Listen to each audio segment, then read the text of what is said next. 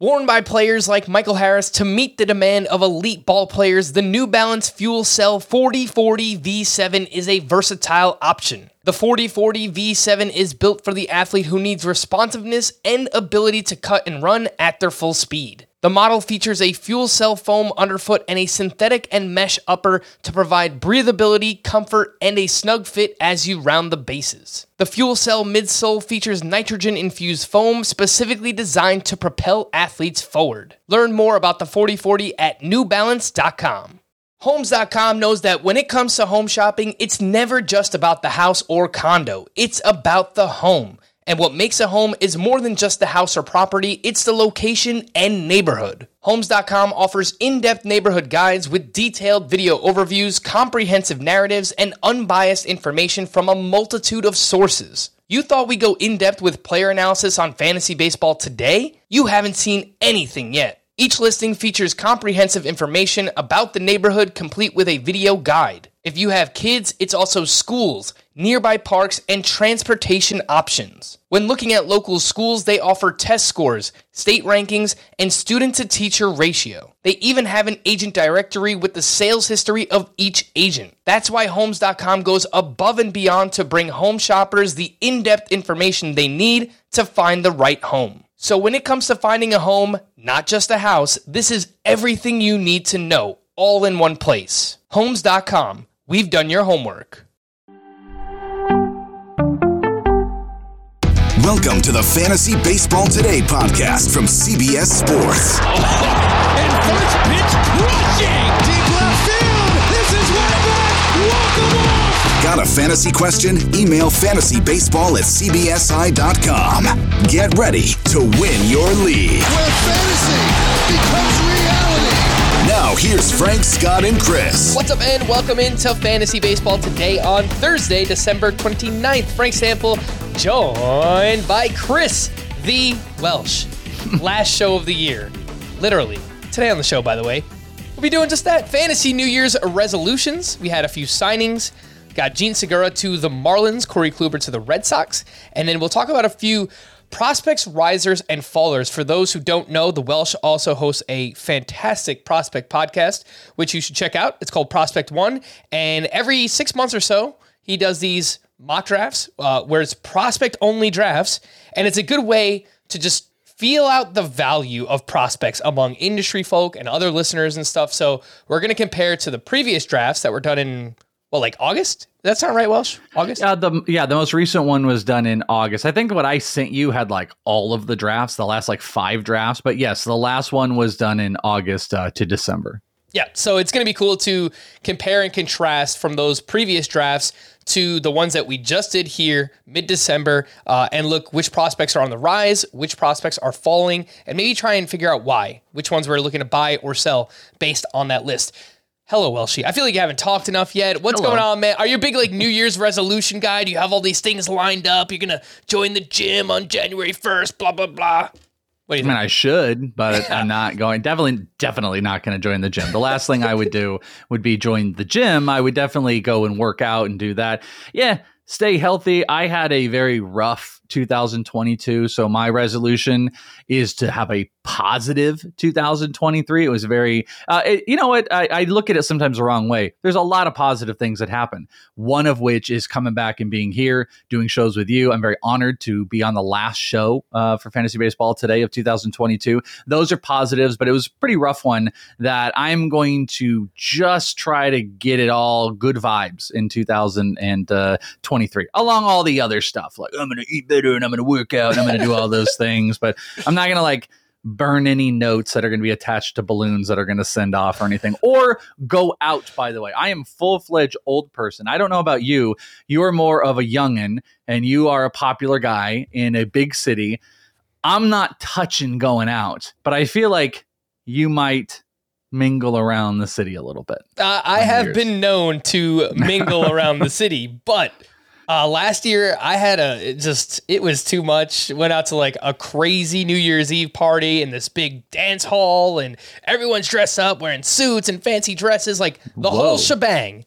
And I was just like out all night and I felt terrible for like the next 2 days and I'm not going to do that. So I think I'm going down the block to like an in-laws party or something, and hopefully just, play it close to the vest, get home, relax, and don't do anything too crazy. But yeah, I'm happy to hear. Yeah, positivity is a good one. I think like if more people around just everywhere were more positive heading into 2023, that would probably be a good thing. The truth is you don't really need New Year's to have resolutions or want to make changes or anything. But for the sake of this show, January kind of starts the new page, right? The end of the regular season in fantasy football. I think the interest starts to build for fantasy baseball. So I think now is a good time to talk about some of these things that we have on our mind. It's really going to be, I guess, like lessons learned or things we want to do differently heading into draft season here as it approaches in February and March. So that's exactly what we're going to do. And we could jump right in. Welsh, I'm going to kick us off. We're going to just kind of spitball back and forth here. I've got a few, you've got a few.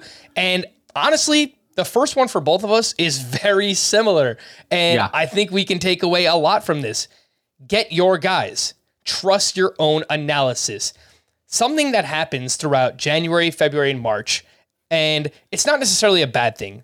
There are a lot of different podcasts going on. There are a lot of different opinions being thrown around on Twitter, in podcasts, on YouTube, wherever you consume content. And it can become confusing. You got to kind of weed through it and see like, all right, who's making the best points? Who do I agree with? So on and so forth. But I think for our sake, Welsh, if we have conviction in a player or a mindset or some kind of statistic or anything that we found, that we should really just stick to it, no matter who else we listen to, no matter who pushes back on it. Because last year, I was going through my sleepers and breakouts articles. I had Tristan McKenzie written down, Shane McClanahan written down, Logan Gilbert, Jesus Luzardo. Anyone who listens to this podcast knows I did like a whole monologue about how Sandy Alcantara was criminally undervalued in the industry, and I just didn't wind up with enough of those guys. I had a few of them here and there scattered throughout, but listen to those names. If I just built a pitching staff with those names, I would have won like all my leagues. So I think that's something that I've got to do a better job of, is just kind of weeding through everything else, trusting my own analysis, and sticking with my guys. And I feel like maybe you're on the same page here. Yeah, mine I thought was maybe, you kind of brought it all together where I think exactly mine is. I was kind of taking what you had written down on our show sheet a tiny bit different in that you were also kind of pushing people like, hey, when you go through analysis, just like believe yourself and like don't be so beholden to everybody else. Mine is just a variation, but it's closer to what you're saying. And I'm saying trust in trusting yourself because, and this is exactly what you just said. It's like, I'll go through, you do all this work. And then I think over time, especially for guys like you and I who've been doing this the entire time, by the time March comes around, this is like month 5 or 6 of all of our work. And there can be a little bit of a burnout and maybe you start second guessing yourself. And I don't know, you all of a sudden one piece of information can come out and then you start second guessing all of that. And you just start going into these other areas. So the idea of exactly what you said, just trusting to trust yourself and your own stuff and following that is a great path to follow. And everybody else that's listening, you can do similar things like that. Like if you're going to do your own research, whatever it is, if you're listening to podcasts or you're getting guides or whatever it is, curate all that information. Something I've always done, and I've always said, like I do my prospect list, like you mentioned on my show, Prospect One. I do a prospect list, but I don't need my list to be the only list that exists in the world. As a matter of fact, people that they have to sign up on a Patreon to check it out, which I appreciate the people that support, I would go and tell people to go check out others and find your people that you like and get those tools in your tool belt. And the same thing would apply to all draft prep. Find the people, the couple sources, get that draft prep, put those tools in your belt, and then trust in that and whatever analysis that you ultimately are the one that are going to make the click, or you're going to, select the player or whatever it is you're going to do to get that guy, that trust in what has got you here and all the work that you've done, whether it is going off of other people yourself. And that's something that I think I failed on. And I think obviously clearly off of those names that you said you did in the past as well, is just following your own stuff and believing in what you're doing is going to get you in a good spot. I love something that you said there, Welsh, about how we do this for so many months, right? By the time, I guess the average listener, the people who are listening right now, these are like the diehards. These are the people that care about fantasy baseball all year round. They want to hear about dynasty and prospect content. By the time we get to February and March, we're kind of just like regurgitating a lot of the things that we've been saying all offseason anyway. And I do think that maybe at that point, it's maybe a little bit like overanalysis, or like you said, there's something that comes out that maybe challenges, and then you start to second guess everything. Something else too, and this is only for a select few people who are drafting early right now, which again, like most people shouldn't be drafting right now, but this happened to me in the past where throughout December and January, I would get players at a discount that I really like. And then by the time it came to March, everyone has consumed the content. They like these players too. And I'm not just like, patting myself on the back, like, I found this player first. That's not what I'm getting at. It's just that I know what they were going for 2 months ago. And now I'm upset that they're going like 2 rounds earlier. And thus I don't want to draft said player. And that because they don't feel like a deal anymore. Exactly. That's such a good point too, is early. And I don't know how you would like give that a byline. It's like, don't let early values dictate what happens in March and move you away, because you're so freaking right, man. Because we'll go in, we've got a guy at 115. All of a sudden we got to pay 85, and we're looking at each other and we're like, we can't do this. Like, I like this guy, but do I like him at that cost now? I have to pay so much more. And we have this context, and that context can really, really kill us. Yeah, look, a player we're going to talk about later on, and we've mentioned his name a ton already this offseason, is Matt Mervis. If we see Matt Mervis in spring training hitting bombs and he's confirmed to be on the opening day roster, there's legitimately a chance that this guy climbs inside of the top 150 picks in fantasy baseball. And I would say 100. I would say 100, Frank. I think that's a possibility. And then we're just going to be thinking about, remember earlier back in December and January, we were getting this guy like post 250, post 300. Now he's going inside the top 150. That's a name that can happen with. So just keep that in mind. That's, I guess, one of the advantages of drafting early if you're someone who wants to get in right now. Again, I wouldn't recommend it for everybody, but just something to keep in mind. Next one up for me is not to be so injury averse, and specifically in spring training. And this has happened to me, I think, more often than not. For some players, it works out. More often than not, I get burned by being too injury averse. And last year in particular, you see guys like Luis Castillo and Zach Wheeler. You get reports of the shoulder stuff because, we didn't have any updates because of the holdout and all this stuff. And then boom, like we get all this news at once, and turns out this guy has a shoulder injury. This guy has a shoulder injury. And then I was just completely off, maybe for the right reasons. Look, shoulder, starting pitcher, but look at what they went out and did. Like when Zach Wheeler was on the mound, he was great. Luis Castillo, maybe a bit of a rocky start, but as the season went on, he got better and better and better. Maybe the best that we've ever seen from Luis Castillo. And just other names also in that same camp. Zach Gallen, shoulder stuff. He had the forearm last year. Carlos Rodon not being given the qualifying offer by the White Sox. I was scared to death by that. I'm like, there's no way I'm drafting this guy. They know something that we don't. Clayton Kershaw, just year in and year out, outperforms ADP. He's awesome when he's on the mound. I just won't draft him because he's old and injury prone. And these guys just throw it in my face every single year. So that's something I want to be a little bit better with as well, Welsh, is not being so injury averse, particularly around spring training time. Let me ask you, though, is that going to also tie into amazing talent that might be injury prone? And I'm specifically talking about Jacob deGrom here. Jacob deGrom, when healthy, is the best pitcher in baseball. And I really don't know if there's like that much of an argument around it. But the question is always about when he's healthy. There's other players you can throw in there. I wouldn't throw like, Mondesi in there, but there's plenty of other players that have had some questionable injuries. So Byron Buxton would be another one of those. Obviously, he's not stealing bases. I have a weird crutch for Byron Buxton, but like, are you going to apply those little, dinging injuries that pop up in spring training to players that maybe have nothing but are prone? I think it's a sliding scale, right? Someone like Jacob deGrom, and I've said this already. I think I was on the Fantrax Toolshed podcast with Clegg and Cross. Those guys do a great job. And they asked me about Jacob deGrom, and I said, look, second, third round, I'm just not in. I cannot take a guy that risky that early. But, as we get into the middle rounds, and particularly a lot of these names that I'm talking about, like Luis Castillo, he was falling. He was dropping like a rock last year. Outside of the top 10, top 12 rounds. Zach Gallen was left for dead. Carlos Rodon was like a mid-round pick. Clayton Kershaw, mid-round pick. Zach Wheeler, a little bit different. He still kind of wound up being a third or fourth round pick. So maybe it was all right to fade him and where he was going. So you're talking about injury sliding value of player, because DeGrom is not like he's already locked in, but those guys like Castillo and them, this is them. And then their injury question tags came and they started to slide down. So you're going to buy injury value, or you're not going to be scared of injury value purchases. Yes. I think that's a great way to put it. And not particularly getting multiple of these guys, but hey, picking up one of them and seeing where it goes. I think you could do that. You don't want your whole pitching staff to, go into the season injured, but I think maybe taking advantage of some of those injury slides in spring training and stuff like that, something I haven't done in the past, and I think I want to try to do moving forward. Next up. All right, so I've got one, and I'll try to explain this here, and I'm calling it, don't fall too far into the value trap. So and what's funny is this is actually coming off of the previous episode where we were talking about your guys' mock at the end, if you guys listened to it here with Chris Towers. And Towers got into that situation where he took Xander Bogaerts. Remember, we were talking about that. He took him as utility, didn't really have a position for him, a spot, but there was great value. He kind of started that run, and that's okay. And I think that can really work in your favor in a lot of spots.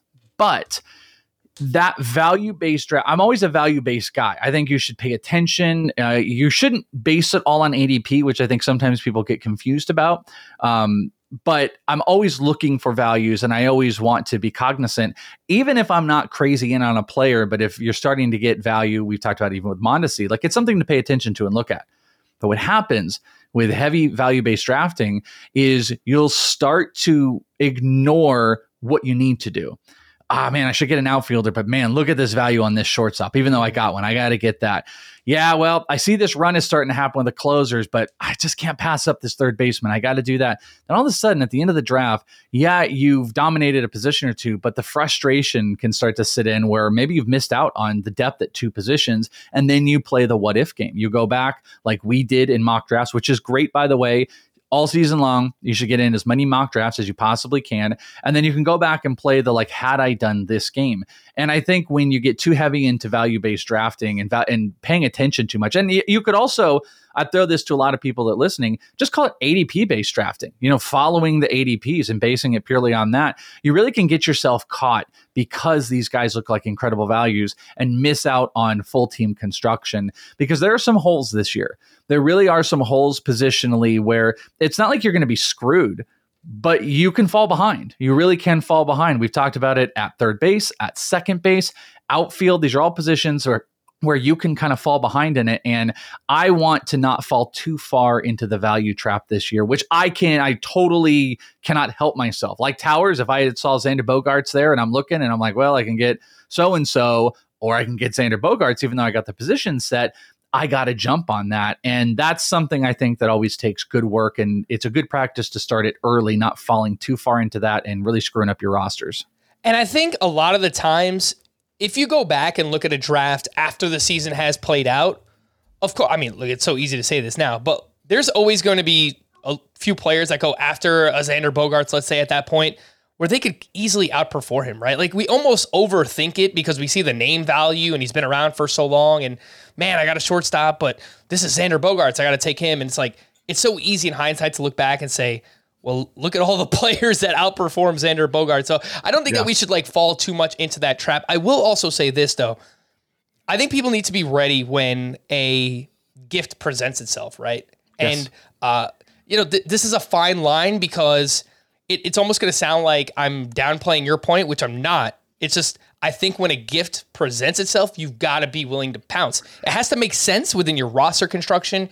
And if you're drafting a roto or a head-to-head categories team, it has to fit your team category-wise as well. So keep all those things in mind, but don't overthink it. Like last year, I had a few drafts where, pretty big money drafts, where Justin Verlander just kept slipping. I'm like, well, these are really smart people. Like, what do they know that I don't?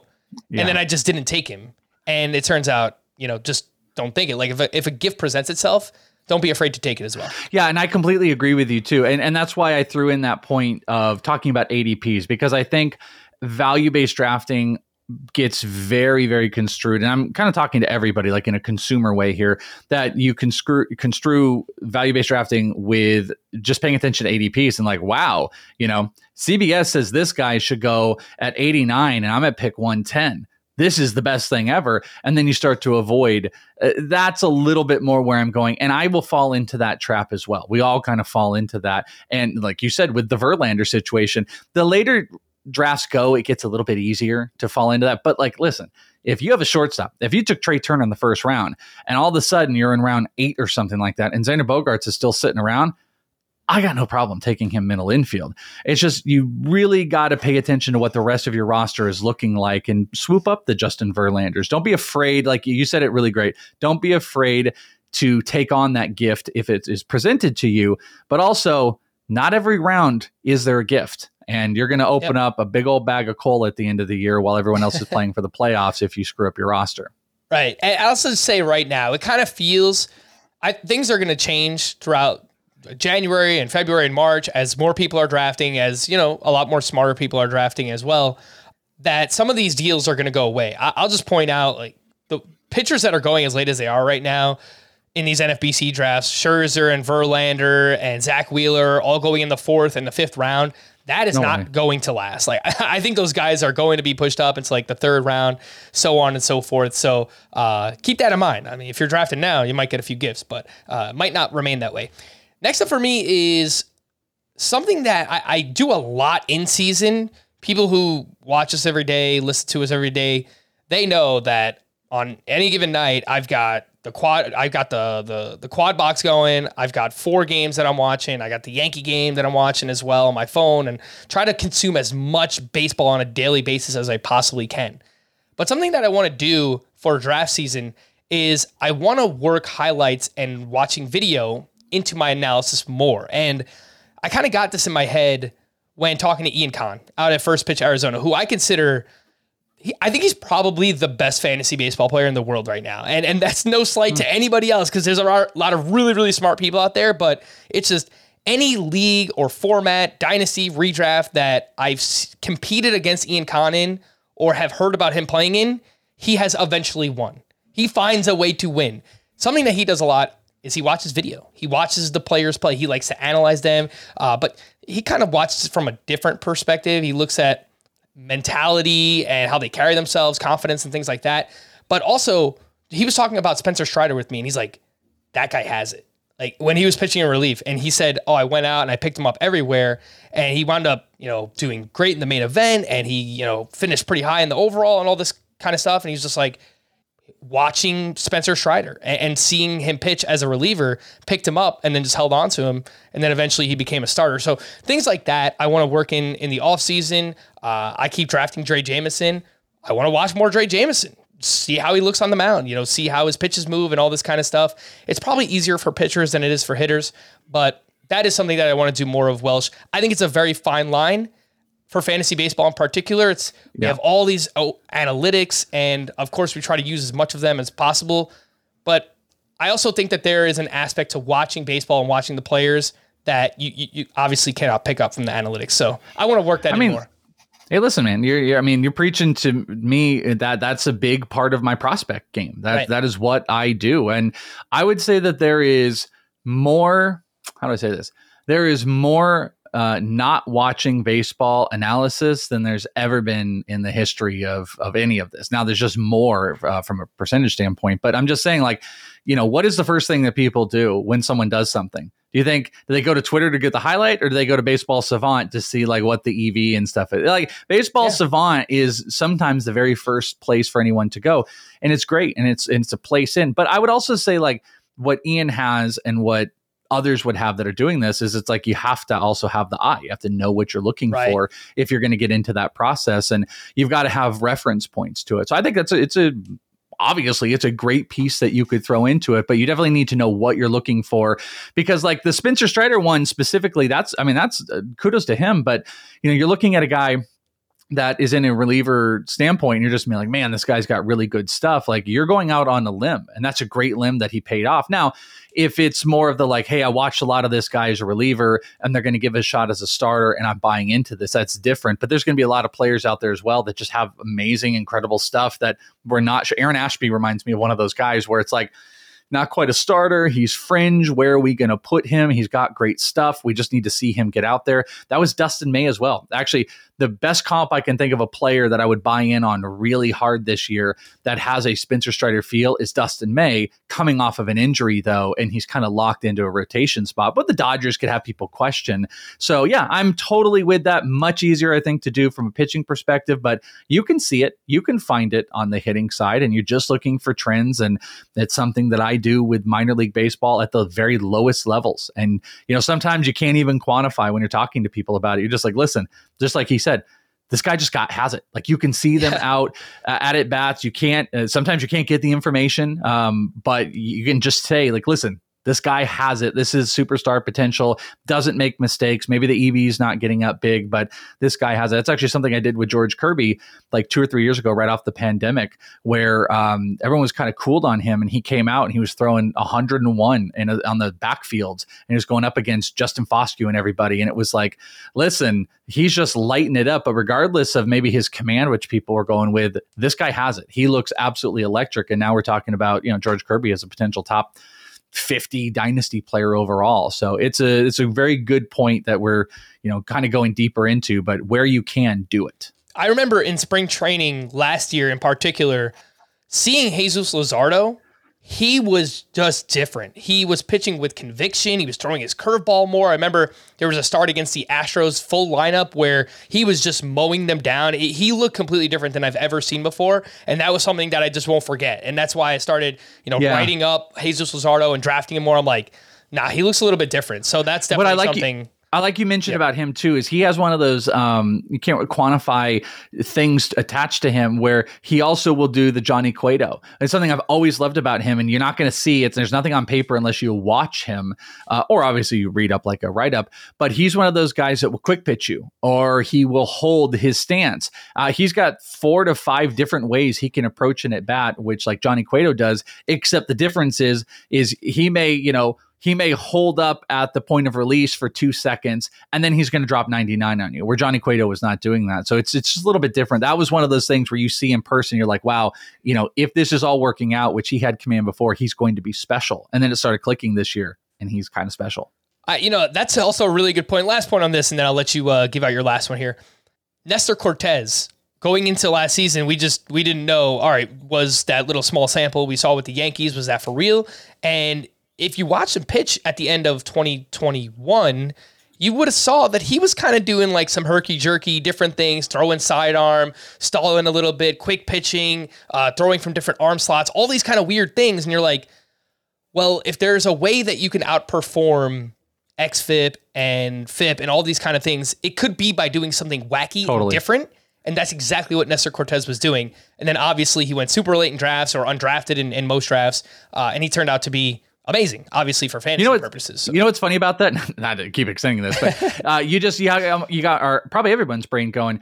That's actually something that I kind of see in Zach Veen. I don't know if you got enough to see a Zach Veen when you were out here with me hanging at the AFL, but Zach Veen kind of has some of those, like, there's just little quirky things as far as a hitter goes, like the patience at the plate. He definitely can just drive the ball to all fields, but when he gets on the base paths, he's long and lanky. He screws with the pitcher a little bit because he's got such a big stride. He gets a bigger lead than any other guy that I've seen in a long time, runs like a gazelle. It's just these little weird, like there's been some people that have questioned, like, will Zach Veen really run? And the way I see him on the base paths, which there's nothing really to put on paper outside of obvious success, he just has that extra little thing to mess with pitchers.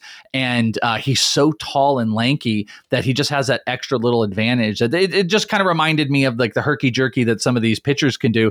The hitters can sometimes do that, whether it's, the way that they, start to choke up on a bat, or, Gabriel Moreno has a really interesting, batting stance where he also has the bat kind of placed on his shoulder and just gets him like a quick release. Like there's just like little interesting things that are attached to these players. And Zach Veen was the guy that came to mind when you said that. Yeah, and I saw that clip you posted about Gabriel Moreno. It almost seems like a timing mechanism for him or something like that. And obviously there are different ways to succeed at the MLB level, and a bunch of different batting stances and follow-throughs and all these different kind of things.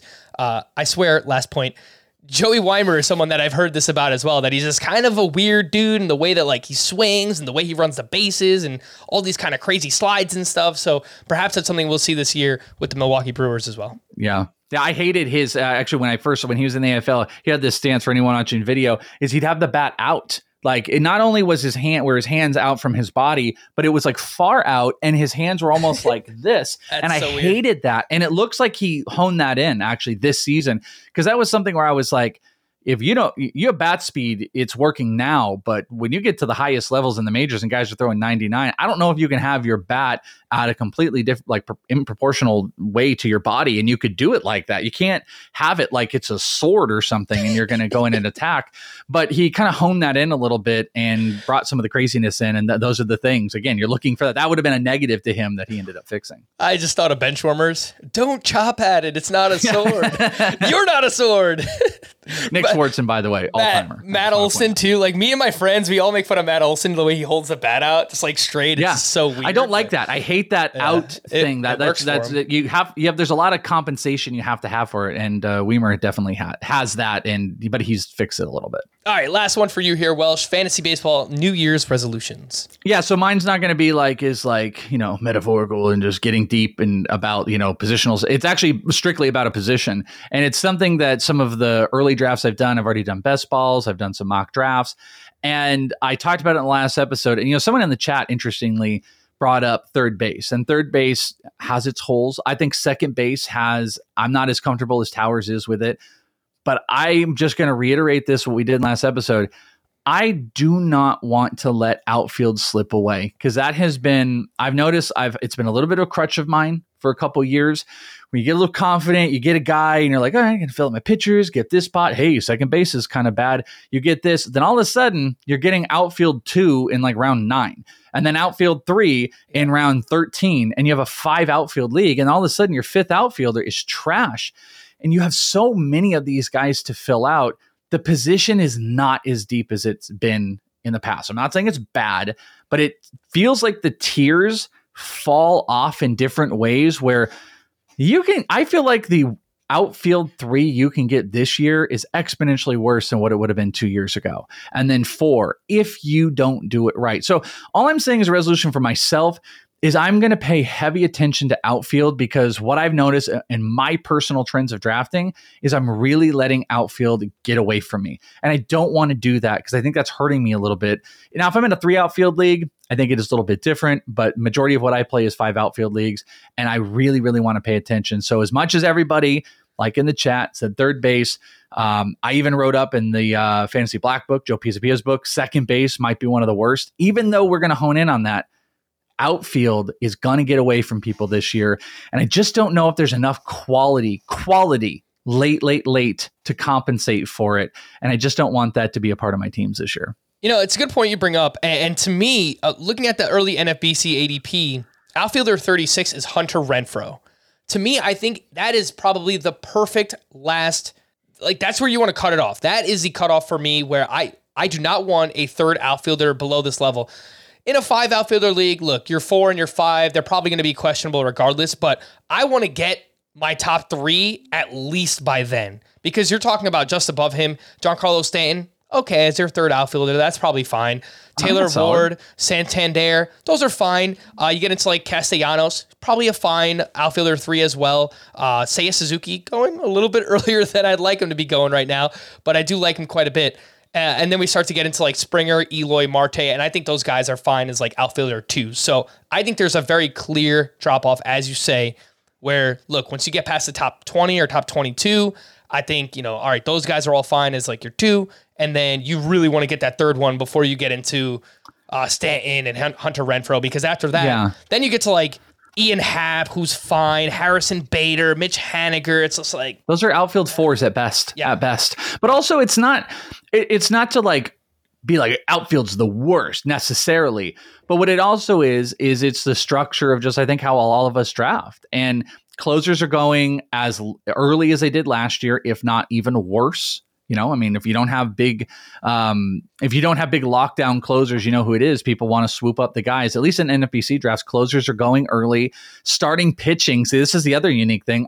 Starting pitching is not going to go as early as it usually does. But then there's going to be this huge battle for all that middle pitching in rounds like 4 through 8. Yep. And then in that time period, what have you filled out? Maybe you filled out your first baseman and a shortstop, or first baseman and third. Then you got one closer, and then you got 3 or 4 pitchers. What goes on with outfield? So really, this is just for me and maybe anybody else that wants to know. Just keep it in your mind. Make it a little tab, mark it to pay attention to the market of the outfielders. Because Hunter Renfroe, perfect outfielder 3. Boy, would that look good as an outfielder 4.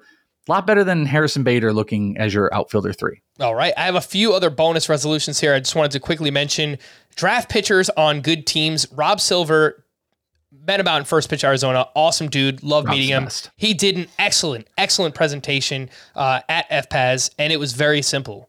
The most wins comes from starters on good teams. The bad teams barely get any starting pitcher wins, and that's for multiple reasons. That all makes sense. Starting pitchers on bad teams, they're bad teams for a reason. They're not good pitchers. They don't go deep into their starts. They don't, half the time, they don't even qualify for a win. They don't go 5 innings. Bad teams also have bad bullpens. So even when a starting pitcher leaves with a win, half the time they don't wind up keeping that win because the bullpen blows it. Bad teams are bad because they have bad offenses.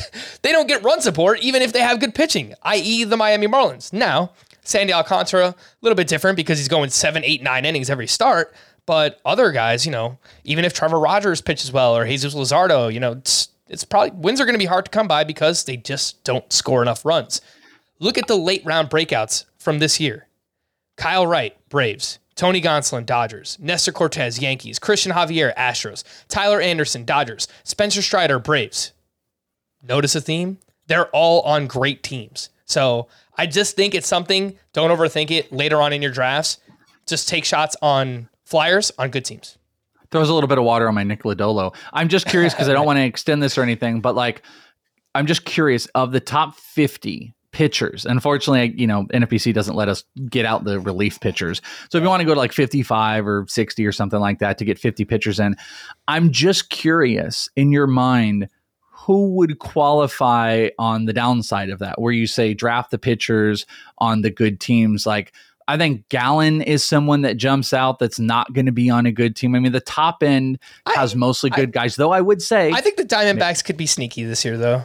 Corbin Burns in Milwaukee is okay. They're fine. They're a potential playoff run team, but they're not. If you're really talking about draft pitchers on good teams, Burns, Dylan Cease, Gallen, and then I can't really find the other player in the top 50 that who else do you think qualifies or kind of fits into the negative of what you're saying? I think it comes down to how good do you think the Rangers are going to be this year, because obviously Jacob deGrom, that's a huge one. I mean, they made all these signings. I don't know if they're necessarily going to be a good team. Okay. They were an awful team last year.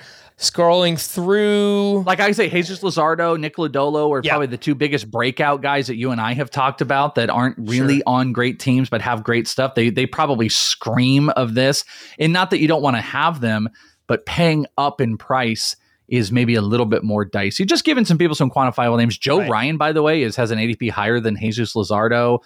Decent team, but again, maybe doesn't really fit the mold of what we're talking about. Logan Webb, Giants. How good are the Giants? Kind of a tough division. I know we're going to a balanced schedule, so hopefully that can help things for them, but that was a name that stood out there as well. And then, the Marlins guys.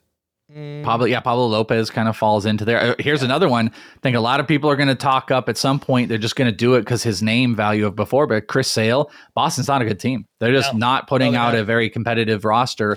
So that's one of those guys where, you're going to be like, hey man, this is going to look like a really sneaky pick, but is it? Is it really going to look do you want Chris? Right here, the hilariousness of it too. Would you rather have Chris Sale or Jeffrey Springs? Our guy that we talk about. I would probably rather go with Jeffrey Springs. It's a tough one. I got to do more Sale research because I know Scott is on him, and obviously I respect Scott. This is the latest that Chris Sale has gone in a really long time. So there could be something. But it's not about him not being good, though, Frank. Right. It's about, if you're coming back to your point, where if wins are important, and it's not everything, it doesn't have to be everything. Do you think you can get 2 or 3 more wins out of Jeffrey Springs than you do Chris Sale in Boston in a pretty tough division that's going to go up against Tampa, a better Orioles team, your Yankees, and the Blue Jays? I don't know, man. You know, that he might be a prime example of what Rob Silver's talking about. Yes, potentially. Last one I wanted to mention, for those watching us right now, you might see I've got a little RotoWear shirt on with the anime guy that says "Show Yeah" for Shohei Ohtani. I love the shirt, by the way. Shout out to RotoWear. I just wish that there's a way. I don't think that this will ever happen, but actually it might happen already on ESPN. We've got to find a way to get all of Shohei Ohtani's fantasy stats into one player, and that you can get all of his stats. I know that it would break fantasy baseball, and then if it's a snake draft, it's just like, all right, whoever gets the first overall pick has this huge advantage, and obviously that's not fair to everyone else, but I just wish that there was a way that we can take his value in real life, because what he has done is broken baseball. We have never seen a player like this. He is a unicorn in every aspect, and be able to get both his hitting and pitching stats at the same time in your lineup as one player, regardless of format. Head-to-head points, roto. I know it would break fantasy, Welsh, but I just wish that there was a way that we can kind of copy his value from real-life baseball into fantasy. Listen, I say let's start by making him one player, because Yahoo still cannot do it, which is crazy. But some people like that, though. Some people like that there's 2 players. There's 2 versions. Well, those people like to play till the last day of the season too, and they also like black licorice, because that's stupid. I'm sorry, that's dumb. It's the dumbest thing. One player is 2 different people is horrifically dumb.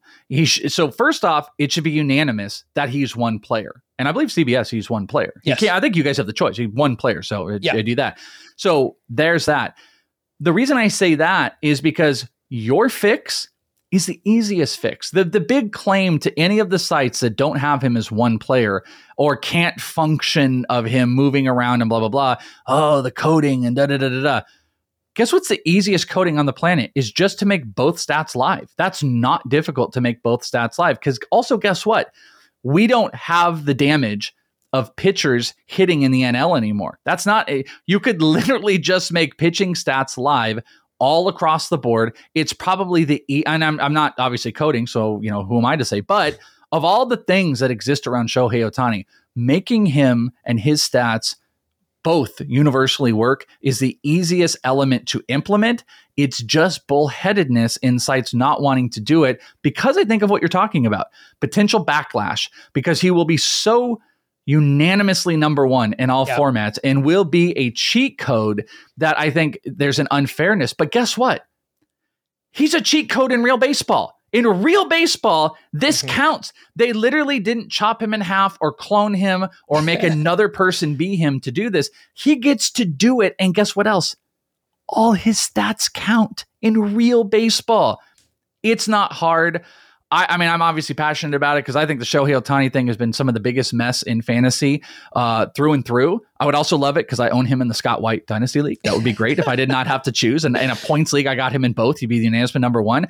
But you are so right about it. It's so easy to do. And I think someone just pointed in, you can, in I believe it's Fantrax, you can put him in one. But I don't think that's what Frank is talking about, in that like, you can make it a little suggestion and you can do it. It's like, it would be great if it was a unanimous decision across the board that we all accepted it, because it should be. It totally should be, Frank. I couldn't agree more with you. Obviously by me going on a tangent, even though this was your resolution.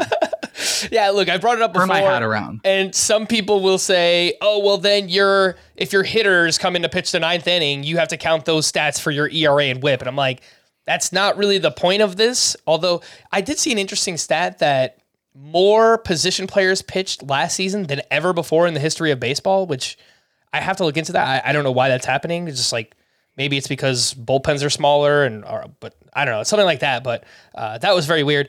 But yeah, that's like the counterpoint is that, oh, well, then your hitters have to get pitcher stats too. It's like, all right, well, whatever. Shout out to David Mendelson, who was here last week giving us ADP gifts. He's in the chat. He saw Tristan McKenzie was the cover, so he decided to jump by. Appreciate it. Mendy, thank you for last week, and thank you for hanging Mendy? out. Let's take a break. Before we do that, just want to give you a thank you to everyone who has followed us all season long. No matter how you consume podcast, audio, YouTube, whatever, your support is very, very much so appreciated. Here's to 2023, onwards and upwards to better things next year. And Scott White is back next week. I saw a few YouTube comments like, where's the Atlanta Braves guy? They just, you don't know Scott White's name. You listen. You still not know the name? I see that now. I got to tell you, Yeah. I don't know if I watch the live chat more than anybody during these shows. I watch the live chat that goes on, and the amount of people that'll be like, what's with that guy? And I'm like, that's Chris Towers. That's a guy that's been here for like 10 years. Scott White has been here before I was even in the industry. Like, how do you guys not know his name? Yeah. So that guy, the Atlanta Braves guy, he's going to be back next week. And we're moving on to 3 pods per week. So we're upping the frequency every month. February will be 4 pods per week. March, obviously, we'll be doing daily podcasts every day until the end of the season. So fun times there. But yes, that is what's going on next week and moving forward. Let's take a break and we'll be back right after this. The national sales event is on at your Toyota dealer, making now the perfect time to get a great deal on a dependable new Toyota truck.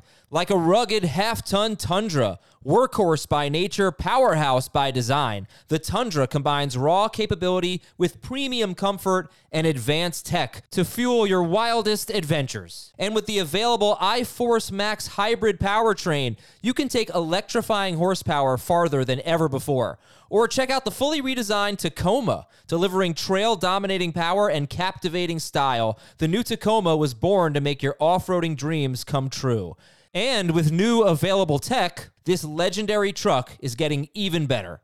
And when you buy a Toyota truck, you buy Toyota dependability, meaning your truck will hold its value long into the future. So visit your local Toyota dealer and check out amazing national sales event deals when you visit buyatoyota.com.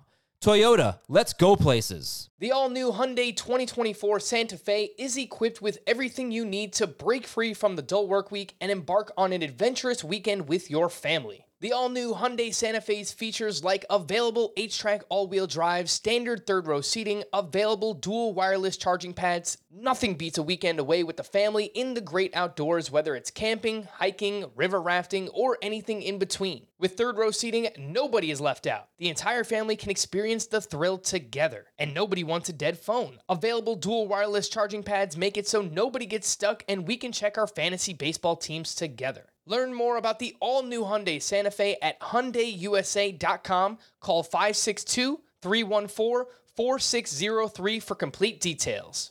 Speaking of looking at the YouTube chat, by the way, I did see a question asking how many days until spring training. If you ever wonder, just go to baseballsavant.com. They have it right on the top. 58 days until spring training and counting. Let's get to some news and notes. Jean Segura to the Miami Marlins on a 2-year, $17 million deal. Who said the Marlins don't spend money, right? Jean Segura will turn 33 years old in March. He's still getting it done, man. He is a useful fantasy baseball player. He hit .277 with 10 homers and 13 steals last year in only 98 games. That is a 15-homer, 19-steal pace over 150 games. Still makes a ton of contact. He hits for batting average. Sprint speed isn't so great, but he finds a way to steal bases. I don't know how aggressive the new manager, Skip Schumacher, is going to be for the Miami Marlins in terms of steals, but he has the personnel to do it. Jean Segura, Jazz Chisholm, John Birdie, I think they're going to be pretty active on the base paths. Last point here, Roster Resource has him playing third base. I saw some people in the chat talking about how Jean Segura, there's rumors that he's going to play third base, so obviously that helps for fantasy baseball purposes. Welsh, your thoughts, Jean Segura to the Marlins? Yeah, I think it's all solid. Like you said right there, third base, we were kind of going off about, in some alternate universe, Carlos Correa has already signed and is already playing third base, and we can get excited about that. And this is another one of those just cheaper options that you can throw. And I love the idea that you can throw him in as a corner infielder. That's going to be the really nice thing that you're going to be able to do with him, because you can get double-digit stolen bases. You're going to get some solid runs. I think the early steamer projections have got him in the 60-run territory. That's only in 120 games with double-digit homers and stolen bases and a good batting average. If they're aggressive, it looks like he's hitting kind of in the middle of the order, more like a 5-6 spot. So maybe it's going to be a few more RBI and, let him run. I think it's just a solid landing spot, and I like the third base eligibility. That's what I'm going to be stoked about. Yeah, I will say he is due for at least one IL stint per year, 98 games this past season, 131 in 2021, 144, 144, 125. So you get it. Jean Segura is going to miss some time at some point, but maybe leading off, batting second, score some runs, double-digit homers, double-digit steals. I do like Jean Segura as a corner or middle infielder in roto leagues. Corey Kluber signed with the Red Sox on a 1-year, $10 million deal. He will turn 37 in April.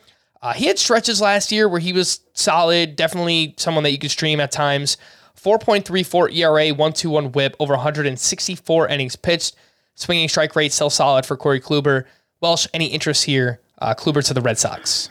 Had to be pretty minimal, if I'm being honest. The swinging strike percentage is still kind of there, but the K per 9 took a huge dip. It was a career low at 7.63. The walks were nice. Like you said, I think you said it, the xFIP was a bit better than the ERA, but just kind of going back to what we're talking about, I just don't think the Red Sox are going to be hyper competitive. And Corey Kluber can't really stay healthy. He put up 200 innings last in 2018. So it's been quite a bit. He did have 160 this past year. So I think he's a streamer. I think I would be looking at him as a streamable options throughout the year in good matchups, but not someone I'm trying to actively roster. Look at this pitching staff. According to Roster Resource, Chris Sale, Corey Kluber, Nick Pivetta, James Paxton, Garrett Whitlock, and now this moves Tanner Houck to the bullpen.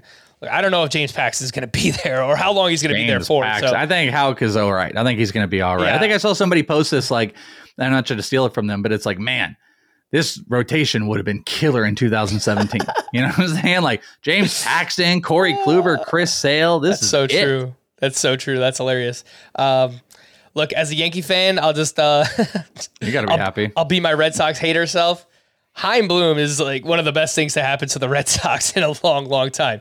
At least from my perspective. Hyunjin Ryu said on Wednesday that he's targeting July for his return from Tommy John surgery. So maybe someone in the back half of the season we're looking to add and stream at that point. Again, that is Hyunjin Ryu. Let's wrap up with some prospect talk here, Welshie. The P1 ADP mocks. Again, these come from the Welsh's Prospect One podcast. He puts on these mock drafts every couple of months. They are prospect only. They are 12-team leagues. There's a collection of them. They include industry folk, listeners, a bunch of different people all around. And it's basically to form an opinion and get an idea of how certain prospects are being valued around the industry. And I think that it is a great tool overall just to track that feel and that value for all different types of prospects. Welsh, anything else you'd like to add, or did that encapsulate it well? No, I mean, it pretty much does. I mean, at the end of the day, the goal is to create an ADP because there doesn't exist an ADP. There's my ranks, there's James Anderson ranks, there's Eric Cross, whoever, Scott White. There's ranks. There's just a singular rank. And this is something that also at the same time, I might do a mock or Scott might do a mock. But what happens in that mock is singular, and you might be, oh, look, this guy went 5. That doesn't mean that's a consensus. There's real no consensus, but there's also just no ADP. I just think it's a good point of value. So it's something I've been doing for a couple years. I do them, like you said, every 3 or 4 months. And I did 5 drafts, and it creates an ADP. So whatever Frank did, I think, Frank, you and I were in the same league together. Whatever we did in our league doesn't mean that's the be all end all. And it just, it balances out all the value. So if you're interested in what prospect minds and all and industry people would do in drafts and how it averages out, I think it's a really fun, cool tool, even just to stare at. If you're looking about values, I think some people view it as a great draft tool. And I think as the season goes on, a lot of people look at it as a really good marker for the market value of players and what the hive mind kind of views a player, whether you or I or whoever values a certain guy in a certain space. So you can check that out over at inthisleague.com if you want. And most recent ones there. We'll probably do one right before the season starts as well. All right, well, let's talk about some of the biggest risers and fallers from the August drafts to, again, these drafts that we just did here in December. So 4-month difference, see which prospects are on the rise most. And these are all prospects now ranked inside of the top 100 in terms of this ADP. The top 5 biggest risers: Connor Norby from the Baltimore Orioles, Matt Mervis from the Cubs, Andy Rodriguez with the Pirates, Logan O'Hoppe with the Angels, and Edouard Julien of the Minnesota Twins. I highly encourage everyone to go back, if you haven't already, listen to all the positional prospect podcasts that we did all off season long. We broke them down from a dynasty perspective, from a redraft. We talked about a lot of these names already, but Welsh, is there maybe one out of this group of 5 that you would be looking to buy high the most on from that group? Ooh, that's a great question because I like all of them in their own respect. Like Connor Norby is fascinating. Connor Norby, I just want to point out, is probably the guy across this list that I was probably the most not in on, that I don't think I had quite given the respect to of jumping up, as he had 29 homers, 16 stolen bases this past year, already at AAA and is going to get some time soon.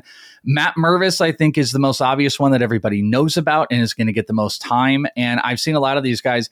I got to tell you, it's not going to be super sexy and it's a little biased to the most recent AFL. But like if I'm looking at all these guys, a lot of these guys are costing big prices. I mean, you said there's a specific reason behind what you just said. These guys all had the highest jumps. Matt Mervis inside the top 50. Andy Rodriguez inside the top 50. Connor Norby does. I like Logan O'Hoppe. Catchers are not necessarily my thing. So it's Edouard Julien that really gets me going here because he's also still at a cheaper cost. He jumped up so much because he wasn't someone that really anybody was in on this past year. And he just moved up enough that I don't think he remotely has the cost. And I'm not saying that it's not worth taking any of those guys because Connor Norby, if he repeats what he did in AAA at the majors, you're looking at a insanely valuable prospect. If Matt Mervis can do what he did, I mean, Matt Mervis technically hit, if you count like AFL, I believe over 40 homers in 2022 between all of his stints and the AFL with a ton of doubles. I mean, moving technically 4 levels. There's no joke about that. But Edouard Julien, to me, I think is the most slept on of all of these guys. Industry people are talking heavy on Andy Rodriguez. And Edouard Julien, I've said it a bunch of times. We talked about it on those positional episodes. I think this is a 10-year vet. And maybe it's going to be in the infield. Maybe it'll be in the outfield. He can steal. He can hit. He's got a great plate presence where he can walk. He's going to be a higher OBP guy. I really think he's a quintessential number 2 hitter and even could be messed around with hitting in the leadoff spot if you want an on-base guy. So I like all these guys. They're all warranted and they're all in the top 5 biggest risers for a very specific reason. But Edouard is kind of one of those that I'm really going to be paying attention to once he gets his spot. I highly recommend anyone who plays in a head-to-head points dynasty league or an OBP type dynasty league, go and make sure Edouard Julien is not available in your league because I picked him up late in the season in the Scott White Dynasty League. That's a 24-team head-to-head points league. I'm holding for now.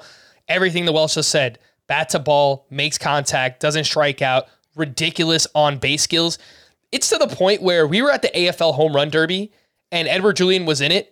And we were sarcastically cheering every time he would swing the bat. Like, that's how selective Edouard Julien is. Like, it's really crazy, his plate discipline. So keep that in mind. You play in OBP or head-to-head points, make sure, just check. Make sure he's not available in your league. Next group of 5 biggest risers. Tanner Bibby, a starting pitcher with the Guardians. Jackson Merrill, shortstop with the Padres. Brandon Pfaadt, a starting pitcher with the Diamondbacks. Will Brennan, an outfielder with the Guardians. And Emmanuel Rodriguez, an outfielder with the Twins. I'm going to be fully transparent here, Welsh. I am not the prospect guy. I'm getting more into it, obviously, and I like doing it. I like learning. I don't know who Emmanuel Rodriguez is, and would you like to break him down? Because I don't know anything about him. Yeah, that's funny. I saw your note on there and I was laughing about that. So one of the reasons you don't know a ton about Emmanuel Rodriguez is because his playing time, I'm trying to pull up his player page here. His playing time was cut short this past year and he missed a whole bunch of time. I've got him right around a top 50 overall prospect with the Minnesota Twins, another Twins prospect. And he ended up only having 136 at bats. But in that time, in 136 at bats, he had 9 homers, 11 stolen bases while hitting .272. And check this out, a .492 OBP because he walked more than he struck out at 8-ball this past year. And he was 19 years old. So again, repeat that. 57 walks to 52 strikeouts, a .492 OBP, over 200 points difference between his batting average and his OBP, which is absurd. He also had some of the hard hit metrics, hard hit strength, according to the batted ball data over at RotoWire in his time there. And then the season got cut short. So this is a far fast, high moving prospect that doesn't have the name value unless you're a prospect head. So this is another one of those guys where in a lot of leagues, no one might give it really much thought because he missed so much time. He hasn't been above A-ball. I think that'll be a big focus for a lot of people. They're like, well, this is a guy that, only got to A-ball. Listen, I think he could have pushed Double-A had he played the entire year and he kept succeeding. And then he would start this year at Double-A, and then you're not that far out. The missed time hurt. I think he'll probably start at High A this year, move up to Double-A, probably play in the AFL, and he might be a 2024 option sooner rather than later, even at 21 years old. So he's not a name, especially compared to this list. Though, what I think is funny is this list of 5 of the next 5 highest risers. You would probably agree that the common prospect person is going to go like, who? Like there's not a lot of name brand players, though you and I and Scott talked a lot about Brandon. By the way, I was told it was Brandon Pfaadt, not Fat. It's Brandon Pfaadt. So Brandon Pfaadt is on that list. Like we all kind of know him now and Jackson Merrill, but this isn't a big who's name. And obviously Emmanuel Rodriguez is not up on everybody's, but he should. All right, well, let's quickly talk about the fallers here, Welsh. And I am going to be a test. This is going to be your biggest test of the year. Are you ready? Okay. We're talking rapid fire. I know this is not easy for you, Welsh, but 10 to 20 seconds on each of these names on why you think they fell. It could be anything. Okay. Strikeout rate, whatever, public perception, batting average, issues, whatever. And we'll start with Alex Ramirez, an outfielder for the New York Mets. Go. I think it's just believability. I don't think people believe enough in it, and there's strikeout problems with him. So I think it's more of a public perception, and he jumped up a little too high, and I think it's the strikeouts that have people worried. All right. Robert Hassel, an outfielder with the Washington Nationals. Yeah, well, it's everything into that. He massively struggled moving from the Padres to the Nationals. His power numbers didn't come up and his batting average dipped, but that move to the Nationals really, really killed him. And he was valued so high, he had to come down. Max Meyer, I guess this one's obvious, right? Tommy John surgery. So injury. Yeah, this is injury. Jack Leiter, spoke about him recently as well. Just results. It is simply, if you've watched him pitch, the command is a little bit of a problem, but his stuff is incredible. It is simply the results on the stat sheet of a 5 ERA. Next up, we have Brady House, a shortstop, I guess maybe third base prospect with the Washington Nationals. I think it's power numbers. Overall, like I really, really like him, and I think this is going to be a big test for him this year, but at the end of the day, he didn't put up the numbers that anybody wanted in low levels. He only hit 278, but 3 homers in just under 200 at bats, I think is what moved him down because there were high expectations. Next up, we have Nick York, a second base prospect with the Red Sox, who, frankly, when I saw him in the AFL, he didn't look too bad, but obviously that's a small sample size. Yeah, it's just stats. This is 2 very different Nick Yorks, from the season Nick York to the AFL Nick York. There's still big questions about the bat, but this is like a hardcore doubles guy. So that is just stats. All right, well, it's your guy, Davison De Los Santos, a third baseman for the Arizona Diamondbacks. It is not stats from what he did in the minors, because if you look at what he did in the minors, he's absurd. By the way, he was like top 10 in hits in the entire minor leagues as a teenager. So it's not that. It's the AFL. It is 100% AFL in the swing and miss and the contact stuff that he put in front of all the prospect people, because this draft happened in December. Had this draft happened pre-AFL, I guarantee you he is not a faller. Guarantee it. Dustin Harris, an outfielder with the Texas Rangers. I kind of like Dustin Harris. I do too. I think this is prospect fatigue. James Anderson is very, very high, had been very high on him. He might have cooled. I don't want to speak for him, but I think he might have cooled just a tiny bit in ranks. And I think it's a prospect fatigue that he hasn't done anything. He didn't go to the AFL. He didn't end the season super strong. No crazy maturation or anything like that. I think it's prospect fatigue. Edwin Arroyo, a shortstop with the Reds, who came over in the, I want to say, Tyler Mahle trade or Luis Castillo trade? Luis Castillo. It was a Luis Castillo trade with Noelvi. You got me. You got me on this one. I think there's a little bit of questions about him hitting with the Reds, but I don't really see a downtick. I literally think this one is the not being a Mariner effect. I really, truly do. It doesn't make sense why he fell. All right, and the last 2 here, we have 2 outfielders, George Valera with the Guardians and Kevin Alcantara with the Cubs. Kevin Alcantara actually doesn't make a ton of sense. I think it might be a little bit of prospect fatigue. Also, the Cubs aren't hitting with a lot of prospects. There's actually a lot of misses that are happening. Reggie Preciado, Owen Casey, kind of guys that came up, falling back down. So I think he's getting lumped in. Valera is very close. I have been probably one of the biggest pushers of him for the last 3 years. And I think it's the contact rate things that have people in question. He will be a major leaguer. I still think he can be an all-star, but people are very concerned that he really hasn't improved his batting average to a high level, and he's stealing bases a little bit less. Well done. Job well done by the Welsh. We did it. And your gift, your prize, is that you get to give me 1 or 2 names that you are most likely to buy in Dynasty right now based on this slide in your P1 ADP mocks? Oh, okay. So of the guys that fell? Yeah, so of all these fallers that we just talked about, which one or two are you most likely to buy right now in Dynasty? I'm definitely going to buy Edwin Arroyo because I don't get it. I really, truly don't understand. People were sky high about him, and I think very little stuff in the move to Cincinnati. And I always would point out, like, think about what it is for these guys and having these like altering trades. Same thing with Robert Hassel in there. He might be the other one. There's a couple guys in here. I think Jack Leiter's value is as low as it's ever going to be. I would buy on him. I think Davison is in that. I'm obviously going to buy George Valera at a low, but specifically looking at Hassel and Edwin Arroyo, I think they are some of the best costs right now. Arroyo might even come at outside the top 100, and Hassel's going to come maybe like a top 75 prospect range. So I would buy on both those guys right now. All right, last thing I wanted to do, little quick exercise here for those who play in Dynasty Leagues. I wanted to see where did first-year player draft prospects go in this overall ADP, and just let everyone know, give them an idea of where they're going early on. Drew Jones, who we know was selected by the Diamondbacks, he went 9th overall in terms of ADP here. Jackson Holliday, shortstop with the Orioles, he went 16th overall. Termarr Johnson, second baseman with the Pirates, 27th overall. Elijah Green, an outfielder with the Nationals, he went 32nd overall. Kodai Senga, starting pitcher with the Mets, 48th overall.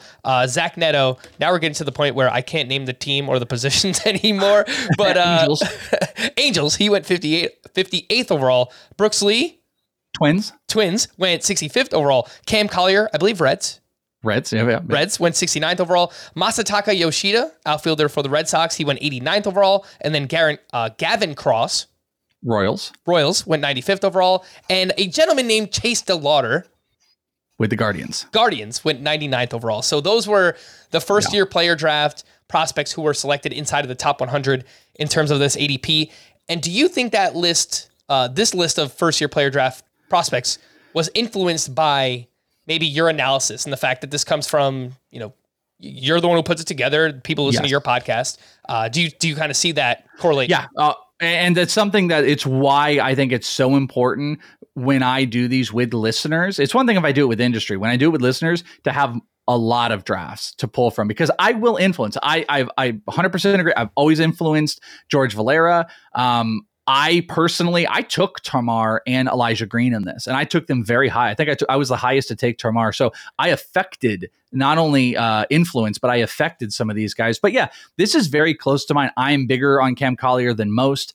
I have Neto over Brooks Lee, and there's a couple names that are missing from this list that probably are what are bringing it out here. I think Jacob Berry isn't on here. There's no pitchers. I completely agree that I'm influencing it. Welsh mentioned that we were in the same draft together, and he had the first overall pick. Surprise, surprise. Corbin Carroll was the first pick there. And then, at the 2-3 turn, you went Termarr Johnson and Elijah Green. I was in that same draft. I had fourth pick. I took Jordan Lawler. And then I also doubled down with Jackson Holliday and Noelvi Marte. So a bunch of shortstops. And I tweeted out my team, and a bunch of people said they loved it and stuff. So I don't know. I don't know if that means it's good or not. But you did pretty good. Jackson Holliday and Jordan Lawler, it's a pretty good start to a minor league draft. Yeah, that's pretty awesome. Anyway, we're going to wrap there. The year is over. The Welsh is here. We're happy he's here. He's going to be here in 2023 as well, and we're happy to do it. So a happy new year to everyone. Make sure to stay safe out there. For the Welsh, I am Frank. Thank you all for listening and watching all year long. We'll be back again next week. Bye-bye. Happy New Year.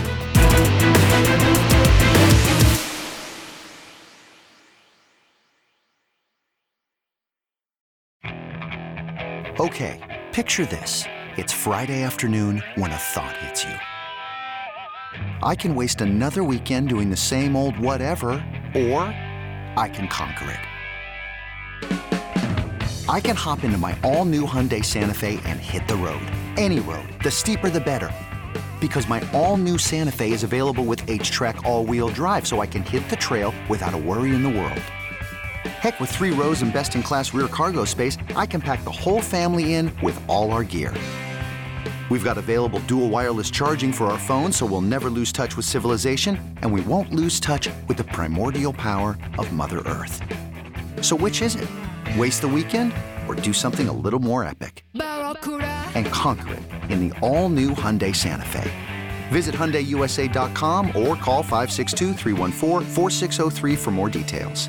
Hyundai, there's joy in every journey.